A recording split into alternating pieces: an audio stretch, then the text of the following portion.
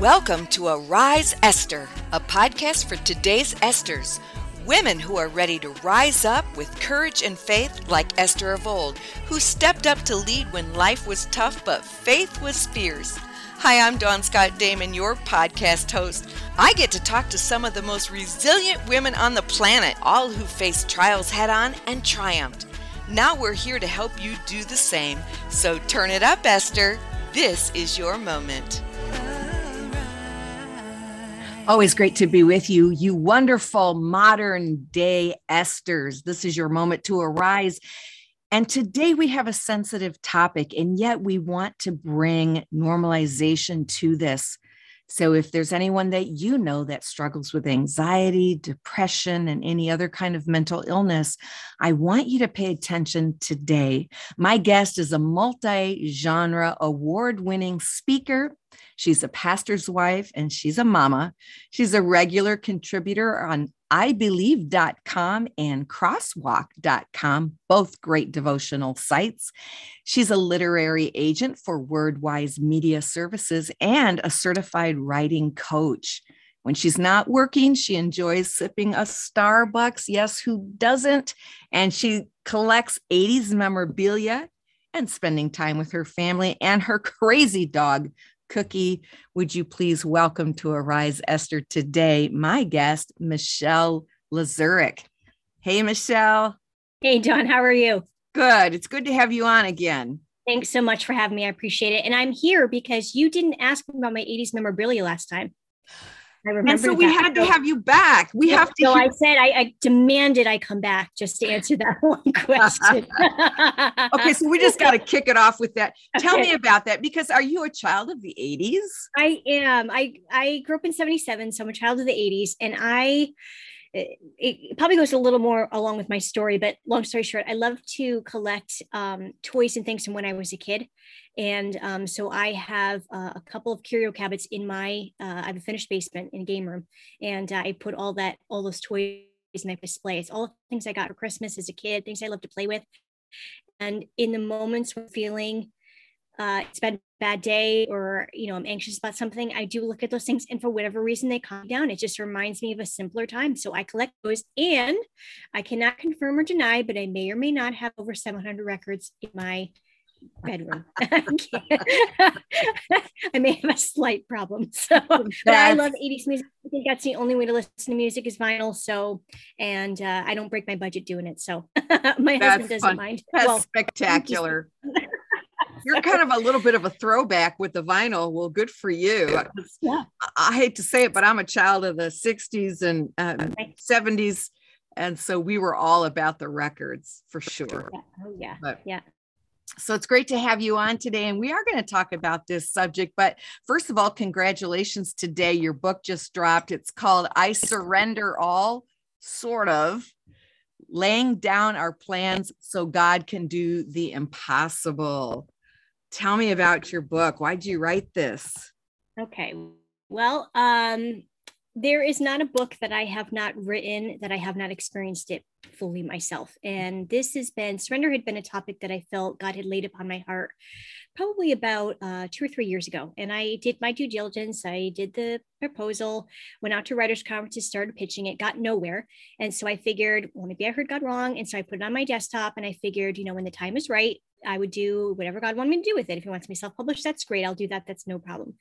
And so to be honest, it was a subject that I wasn't incredibly familiar with. And so I thought, well, I'm probably gonna have to do some research and have to kind of dig for some stories. And then 2019, this was 2019. And toward the end of that year, right before COVID hit, it became one of the toughest seasons of my life. And it wasn't just because of COVID. I have always struggled with anxiety, something I've had since I was a kid. Pretty good about keeping it at bay. Had some, coping strategies and ways to kind of relax myself if I was getting too nervous. And for the most part, I could keep it under control until the end of 2019. And I just had this kind of rush of kind of the perfect storm of all these things happening, deadlines, personal tensions, all these things that were coming into play for me all at once.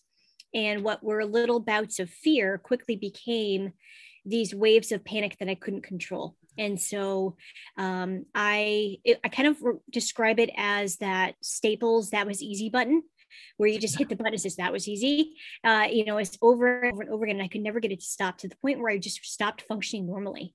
And so I really had to get to the point in my life where I really had to seek the help of professionals. I had to get medication. I had to see psychiatrists and counselors and all those things to help me cope with this debilitating illness. And so that was a really hard season. I, as a pastor's wife, my church had to be involved. So I took a leave of absence. So so it was definitely not something that I could keep quiet about. It was something that I had to allow others in to help me with. And so I think there were so many aspects of surrender that I learned through that tough season.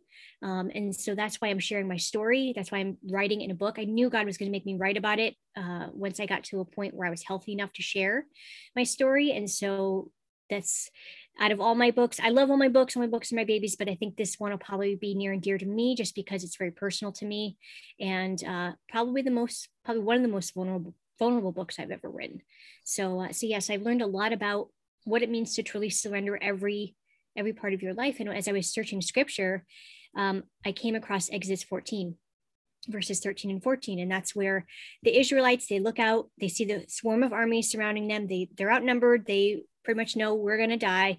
And they start complaining to Moses, "Why'd you send me here? We're going to die. We didn't want to be here." And Moses says, "Stand firm. The Lord will deliver you." And he says, "The Lord will fight for you. You need only to be still." And it's only when they lay down their weapons, as that's when, throughout the rest of that text, God really does these miraculous things. And so you would think that it's so counterintuitive, because it's the one thing that's really keeping them alive, and the thing that they can keep control of is the weapon. Once they lay it down, that's when God really is allowed to work on their behalf. And so that really is the crux of the book, is what areas of our lives do we not want to give up to God? And when we lay those things down, what can God do as a way to show his miraculous strength in our lives? Well, first of all, I want to say thank you so much for, taking the time and having the courage to write this book, because you're right, it is a very personal journey and many people don't understand it. So thank you for giving us a tool that people can read and understand that anxiety, mental illness, depression, whatever it is, there's more to it than just, hey, trust God, just pray more.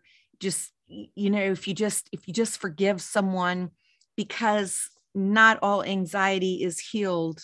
It's very physical, it's very spiritual, it's very emotional. It has its roots in all kinds of things. How did your church support you? Was there shame for you around this, being a pastor's wife? Did you feel like you had to keep up this strong front, or did your church understand and come around you? This is really where the church for me shined. And for those of you who don't know my story, just in brief, I was Catholic till the age of 18. And when I became born again Christian, I told my parents were not happy with this situation at all, asked me to reconvert back to Catholicism, which I refused. And so that kind of culminated in 2 years of fighting until they actually threw me out of my home at age 20. And so I lived with a family from my local church until I got married. So I lived with them for about 2.5 years. And so the church for me has always been my family. And so yet again, during this tough season, is yet another local church body that really shined, that really showed that they are the tangible hands and feet of Christ. I mean, for me, because I had to live it out kind of in a public way, what happened was once I took my leave of absence, I take a leave of absence because I wasn't functioning. Then when I came back, I was there for about a week, and then COVID shut everything down. So on top of it, I didn't see anybody for months after I became well. So a lot of people were, concerned about me and wanted to know how I was doing. But during that time, there were so many people who just flooded my house with cards and flowers and gifts. When I came back, the hugs and the stories of people who said not only had they struggled with it themselves, or they knew a loved one who had, and so they had personal experience with it, and so they could perhaps on some level understand and identify where it was coming from. And so for me, even though I felt embarrassment and shame, and God used that shutting down time for me to really process through all the lies and things that I was believing about myself because I had this quote unquote image to maintain. And God really stripped all of that away. When I came back, I really was flooded with the love and tangible, practical healing and acts of hospitality, acts of kindness that the local church really lavished me with. So that's one thing I would say to anybody who's listening, is that if you are not in a local church body, please get to one, because they will help you in ways you won't ever understand, and you cannot get from a TV screen, no matter how hard you try. And I know with COVID, it has made it even easier to stay home and just watch whatever's live streaming, even if it is your local church. But please, it's nothing. There's nothing more powerful than a one-on-one personal encounter with the risen Savior and with his people, as flawed as we may be, to have those personal encounters with Jesus in that church setting. There's just something miraculous in that alone. And so that's something that I would say to listeners. I'm so thankful to hear you say that the body of Christ came around you. And I could not agree more that this is a time to be connected to the body of Christ. And you can't serve from sitting on your couch. You can serve in the church, and using your gifts and serving is so important to the totality of your wholeness, but also letting the people surround you, pray for you, be there for you. I love the title of your book, I Surrender All. Sort of. And you talk about aspects of surrender. What do you mean aspects of surrender that you learned? It has a lot of nuance to me. What aspects did you learn? Well, I think the most important thing that I learned is that it's actually a paradox. It's not just what I thought it was, which was kind of just, sitting back against your chair with your, hands against your head, waiting for God to work. There are some instances where that is the case, and that can be true 100%. Sometimes we're working toward doing a result when God really wants to work on our behalf. But there's another side of surrender too that I had to understand. And that's kind of where the second part of the book heads, is something that I covered in there called pseudo productivity. And we fill our lives with so many busy, quote unquote, busy activities, and they're good things, but they may not be what's right for us in this season. And I would always challenge somebody who is feeling really busy and stressed with lots of activities, whether that's their kids' sports teams or service in the church. That can be a pseudo productivity, by the way, is filling your life with a bunch of ministries to serve at. Not that God's not pleased with that. Certainly he can be, but we can fill our lives with so many things that we miss out on the presence of God. And that really is the thing that God wants most from us. He just wants us to be in his presence. And so I always challenge people to kind of survey where their lives are and how they're spending their time and how they're spending their weeks. If you're feeling fried at the end of a week, not just because of a hard job, because, we know from scripture that work is to be, by the sweat of our brows. So we know that work is going to be hard, but it's a good hard. And we all have to make a paycheck. So that certainly may not be an area where you can cut back, but, are there other activities and things that you're filling your life with that are can seem on the outside to be good things, but are they really the God things that God wants for you at this season? So, so that's something that I have had to learn, is that not only is surrender letting go of the areas of life that I may not want God to have because I'm afraid he's going to mess it up. If I'm honest, he may give me an outcome that I find unfavorable. And as a human being, we are to naturally, we want to repel pain and we want to go toward pleasure. And when we have situations that mirror events from our past that were equally as painful, we want to avoid them at any cost. So God wants to do miraculous things in the midst of that pain, but we oftentimes want to avoid and run from it. And then also, so as part of it's the laying down, maybe it might be a child, it might be children, it might be your finances, it might be your health, it might be your job, whatever that may be. But the second part of it may also be living and working with a purpose. What is God calling you to your purpose right now in this season of life? And, like I said, COVID, it might actually be in our nature to want to amp up and fill up our schedules because we've been shut down for so long. But the reality is that was provided rest for us too. There was, for some of us, there was a much needed rest. And Jesus always worked within a place of rest. He didn't work for rest. He already was rested. And he always took the time to make sure that he spent time. It wasn't just sleeping, although we saw him sleeping, but there were times when he spent time alone, praying to God, communing with his Father, and all the things, having communion, eating, fellowshipping. There were times when he was just having fun and doing fun things just for the sake of the rest, and not having to work to serve others all the time. So there's a two-part kind of paradox to surrender that I learned that was just really fascinating to me. And there's oftentimes when I have to ask God, okay, which part of surrender do you want for me today? And if I'm honest, like I may never learn it fully, but at the same time, I have learned so much through it, because I've learned, I think one of the hardest parts for me to surrender in my life has been my ability to want to perform. And that really came from something that was from my childhood. Like when you live, every family has a family dynamic, and every person has a quote unquote role to play. And so if you are in a multiple number of siblings, and let's say one child is favored over the other, the person that's not favored has to work to get that approval. You bet. So they'll do it either with, in the parable of the lost son is a perfect example. It's either A, they swing and they go to the prodigal side where they're wild and getting all that negative attention, or they're swinging back to the hardworking eldest brother who's slaving in the field and complaining the whole time.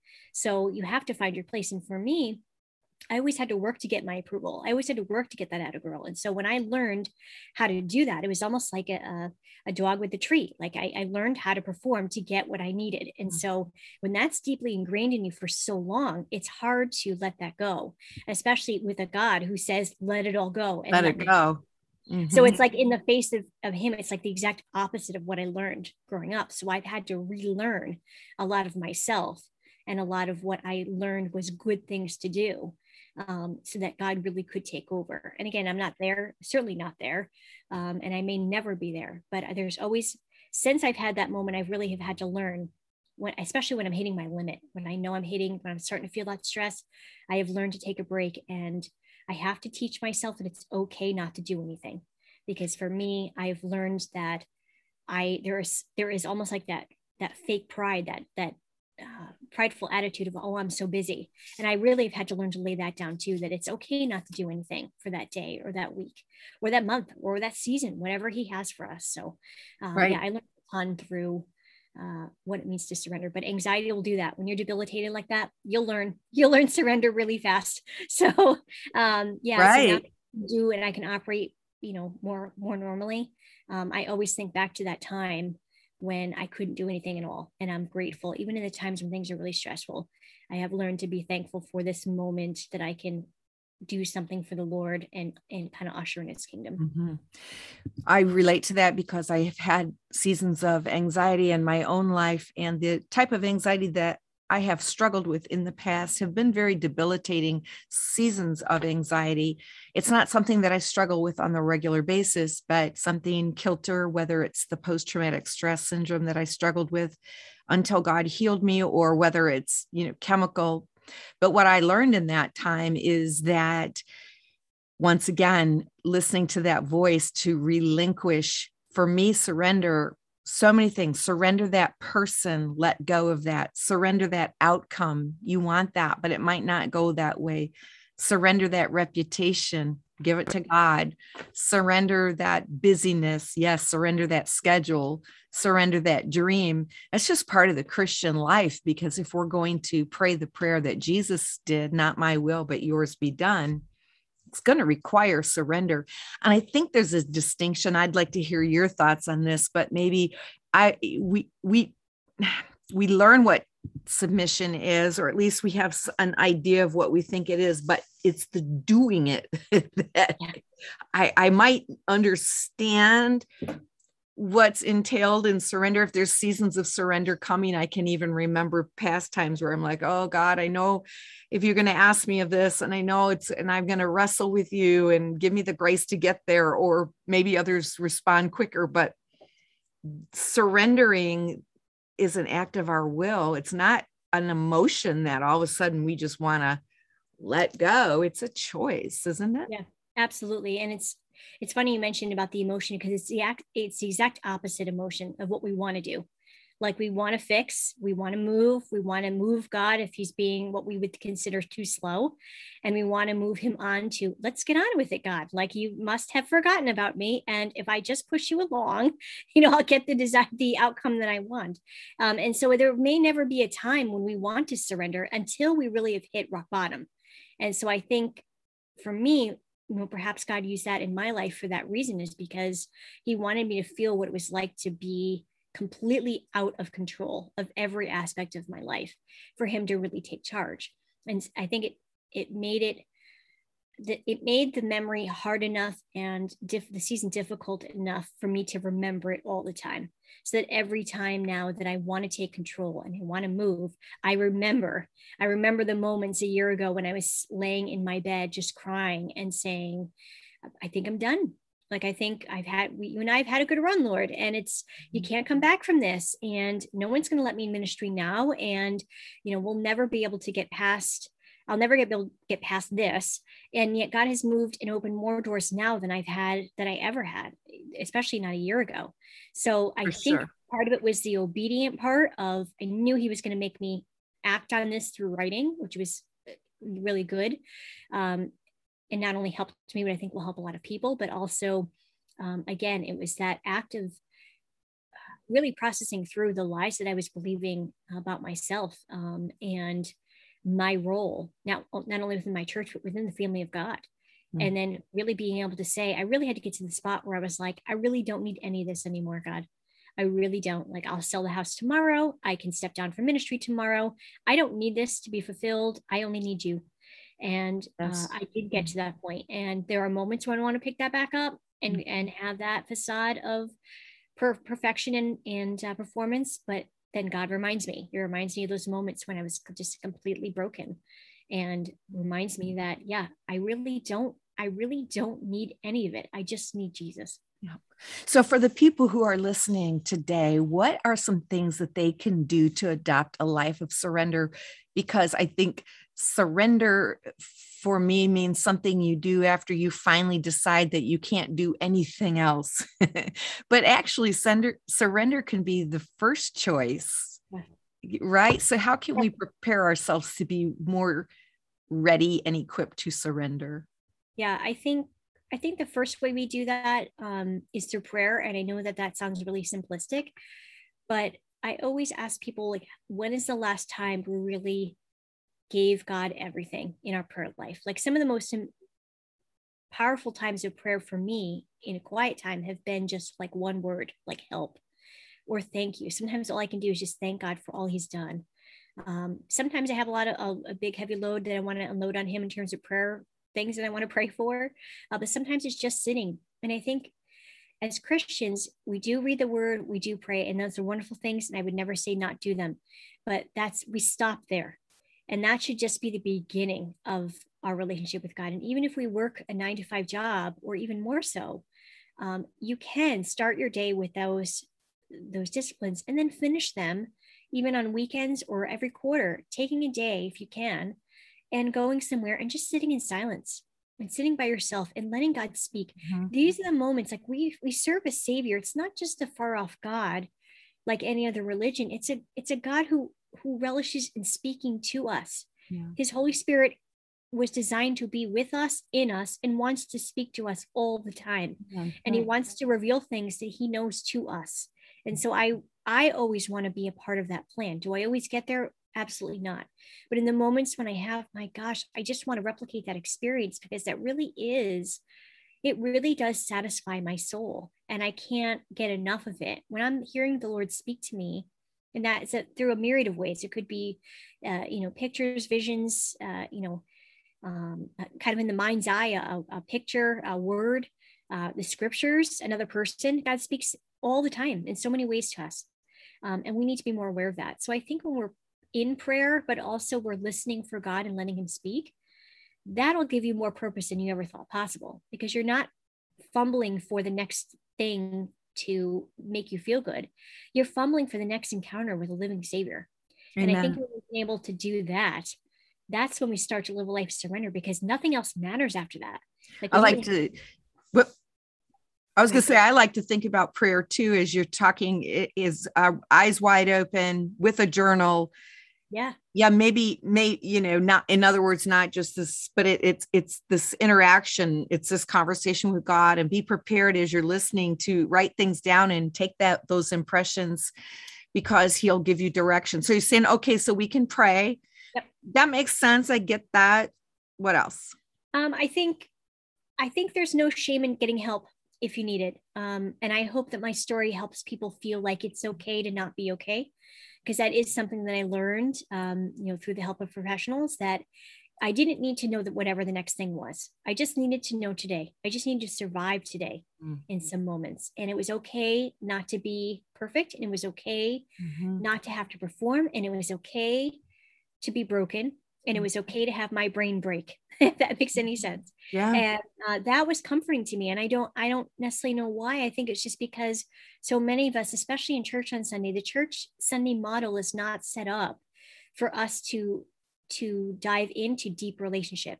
Small groups are for sure, but not on Sunday morning. If you're not involved in a small group, which I will always be an advocate of, if you're not in a small group and you're just going on Sunday, you're grabbing your coffee, you're saying hello to maybe 5 or 6 people that you know, and you may get a hug and how are you and how are the kids and how are things going, but you're not getting into the deep relationship. And when you can get into a smaller group of people who really get to know you and you get to know them, then you start to be able to use your spiritual gifts. You start to be able to practice disciplines together. You start to apply the word and this, whatever sermon you're listening to that week. There's so many wonderful aspects to the small group model. And most importantly, you learn how to trust each other and you learn that intimacy. And I think that's what God had when he had his 3 with him, when he had his disciples that he was really teaching besides the 12, when he took those 3 along. I believe that was that small group model that he needed that just as much as they needed that. And it taught them about how to do life with Jesus. Yeah. So are you saying that community then? So I'm hearing you saying, make sure that you pray, go ahead and seek help, and then finding that community, that small group. Is that another way that we learn to surrender? Absolutely. Because how does community help us surrender? Connect the dots for me in that. Yeah, because I think when we can give up, first of all, when you surrender, you have to give up the facade. You have to take off the mask and you have to be real with people. And I think that's the number one thing that Christians have a hard time doing right now. We want to make sure we have it all together and that we know everything. That is an old model that is quickly eroding. And this generation of people, they don't care if you have it all together. They don't want that. They actually don't want that. They actually want authenticity. They want people to be able to tell them, yeah, I'm broken just like you and it's okay. Yeah. And so when you get into that small group relationship, that's where you can say I'm broken and that's okay. Sunday model is not necessarily the place for that, but a small group model can certainly be. And when you're applying and you're allowing people to really interact with each other, it's really the Proverbs 27:17 of iron sharpening iron. And that's really where everyone benefits from a small group model. And so the local community really can meet the deeper needs for connection and community that we're all seeking. And when we're equipped to do that, then we start inviting our friends and we start inviting people because we can't not tell them about the wonderful experiences. And then we're going out and really fishing for men like Jesus wanted.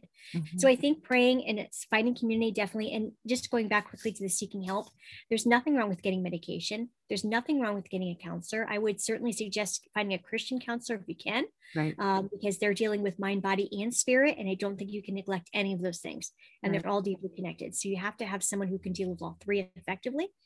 And there's no help in seeking the help of psychiatrists if that's what you need. Right. So, unfortunately, there are still some Christians who don't know how to deal with it. So with the best intentions may say, snap out of it, or, it's all in your head, or just pray more. And those things are great. But at the same time, they don't help people who have tried everything and nothing is working. So if you need medication, same thing as a heart patient. If you need help with your heart, you need help with your brain. And there's medication out there. We are privileged to live in a world where we can get that medication and very quickly use it because it's important, and speak openly and honestly with the professionals that can help you, because that's what they're there for. That's one way that actually someone who maybe is struggling with anxiety, that can be a form of surrender too, that you are going to trust and surrender that the way you find healing in your next step down this path to rid your life or at least manage anxiety, it may be through the medical professional, maybe through medication, it may be through counseling, it may be through delving into the past, it may be through meditation and learning how to slow your brain down and all the tools that God gives us. Do you have any, I want to shift gears in just a moment, because I also know that you're a literary agent and a writer. I want to ask you just a quick question as time will allow, but what's your last piece of advice for someone who's struggling with anxiety and and around this whole theme of surrender? And just more of an encouragement. There's hope and there's freedom. There is nothing that Christ's atonement on the cross can't cover, including anxiety. And we may feel broken. We may not get the healing that we want this side of heaven, but we can get close. And sometimes the healing comes in the form of tangible, practical acts of kindness from our local church body, if we let them. Sometimes it is medication. Sometimes it is the help of professionals, but there is hope and there is freedom, even from anxiety. But we have to learn how to surrender to do that. And so surrender may sound hard, and it is a hard practice when you first start, but it does get easier, as with anything. Anything, think about when you first became a believer. Praying was hard, tithing was hard, scripture was hard, all of it was hard, but we all just went and did it every day. And the more regular it became, the more routine it became. And that's what I would say to people is when you can let go and you can keep your hands open when you're in prayer and say, God, this is yours. It's not mine. It's yours. And I give it over to you. At the very least, you're going to find freedom for your soul. And at the very most, you're going to find a savior at the other side of it. Yes. And the same Holy Spirit that helped you to do those other things that you just mentioned, tithe and read scripture and pray and all that, is the same Holy Spirit who empowers you to indeed surrender. The book is called I Surrender All, sort of, laying down our plans so God can do the impossible. Michelle, talk to me just a moment about your literary career. You are a writer. What somebody listening might say, I want to write a book. What would you say to them as an agent and an author, award-winning author? Thank you. Yeah. The number one thing I would say, I always start off with this whenever I speak, whenever I get a client, I always say, do the soul work. You are a writer, whether you write for one person, 100 people, or 1,000. That is for God to decide. It's not for us to decide. And we write for an audience of one, period. And we can write on a blog. We can write personally for ourselves. And then when we get more brave, you can click send. But I always say, start off with a blog. Start off writing consistently. Consistency is key. And then start building your following on social media. Social media is not going away anytime soon. You have to have it because you have to find where your audience is. And then continue to build what they call a platform, which is a pretty big buzzword, which you'll hear at pretty much any writers conference you go to. It can be a gift, but also a curse at the same time, because no matter how hard you try to grow it, there's always some new rung to climb on. But platform in many different ways, speaking engagements, podcasts like this great one, radio and TV, anything you can get your hands on and get your message out there. The more reach you have, the more impact you have. And as I go through, and I finished this last month, I have gone through the rails of my own marketing with this book. I have no idea what the sales are going to be. If I get a couple hundred copies, I'll be lucky. But I'll tell you, when I count up how many podcasts I've done and how many people I've reached, we're probably in the millions by this point. And to me, that's the eternal paycheck. I may never see it in my bank account, but I will see it in heaven. And I do believe that part of the joy of heaven will be people coming up to me and saying, thank you for the words you spoke on Arise Esther. Thank you for the words you wrote in your book. Thank you for that podcast. Thank you for that speaking engagement. It really changed my life. And there are so many people who we will not meet here, that we will meet in heaven, who will be deeply impacted by our words. So write those words. Don't worry about who's reading them. Do your best to build your platform and give God the rest and surrender it, because it'll eat you alive. If you try to chase after that, it's like anything else. It'll just devour you. But if you can keep it in perspective and know the best audience is the one who holds the world in his hands, you'll never go wrong. That's awesome. I so agree with heaven and your description just now. And I want to add this too, for me, when people ask me, because I also am an author as well, but my very first editor that I had was a very scary individual and actually a little bit mean. And I had such trauma from my very first book working with this editor that every time I wrote, their voice was in my head and I couldn't write. It would scare me, and I would edit it as I was writing. And many times as I'm coaching or counseling someone and I say, I really want you to do some work in your journal, many have confessed, I don't want to write in a journal. I'm afraid, what if somebody finds it or what if somebody reads it? So clients are journaling as though someone's going to read their material. So time out, when you talk about do the soul work, you need to write and journal as if no one is going to write ever. No one is going to see that right now. We call it the crappy first draft. I think I can say that. We actually call it something else, but we all have it. Yep. Just vomit on. It's terrible. Yeah. Right. Just vomit on paper. Just unedited. Just let your soul come rushing out, because you're writing. When you write that way, it will take you in places that you didn't know and you didn't understand or expect, or you didn't control. That's surrender too, by the way. Just surrender to the pen and paper and just let it go. And you'll see, you may discover you get in a real beautiful stream and a flow. So can I just give one quick piece of advice? Somebody told me to combat that. I don't want to write in a journal if somebody sees it. Start an email account that only you have access to, and write emails to yourself. And you can keep the password yourself. No one has to know. And there you go. And there you go. And especially if it's something, if God's calling you to write on a really hard topic for you, painful, you don't want that on paper, because you don't want people, I mean, you do in a sense that people want to be able to feel your pain, but you don't want to be taking out your pain and anger on a piece of paper for people to read. That's beforehand. What you write about is the redemptive work of Christ. So that's our job as Christians. Where's the redemption in our story? So use the email or use the journal to get out all the anger, all the pain, all the pain, all the tears, soak the pages if you have to. And then when you're done and you feel a little bit free in your soul, then start writing and say, okay, it's God in that situation. Right on. Do the soul work, because now you're ready to tell your story in a way that can bless others. And you're still telling the truth, but you're saying it in a way that's very redemptive. That's good. I agree. Hey, Michelle, where can people get a hold of you? Where can they get your new book? It's available on Amazon, but I have been trying to tell people, if you can, and you'd like one, please visit my website at Michelle, 2 L's, Lazurek, LAZUREK.com. There you'll find me a landing page, just me saying hello, welcome. You'll find my books there. You can pay right through PayPal on the website. And plus all my other books are there as well. Blogs and things I've written, services that I provide. And the very most important thing is the contact form. If you've heard this today and you want to connect with me, and I have had other people from other podcasts connect with me, and it warms my soul like nothing else. Tell me how this has impacted you. Leave something encouraging. If you want to know more about my story, or more about anxiety, or more about surrender, feel free to contact me there. I answer every email I get, and be happy to answer any of your questions. And if you'd like to be blessed and know a little bit more how to surrender, or how to deal and cope with anxiety, I Surrender All might be the book for you. Beautiful. And we'll have all those ways to connect with you in the show notes. So make sure, you listener, that you take time to read those. Wonderful to have you on as my guest. We're going to continue to track your journey.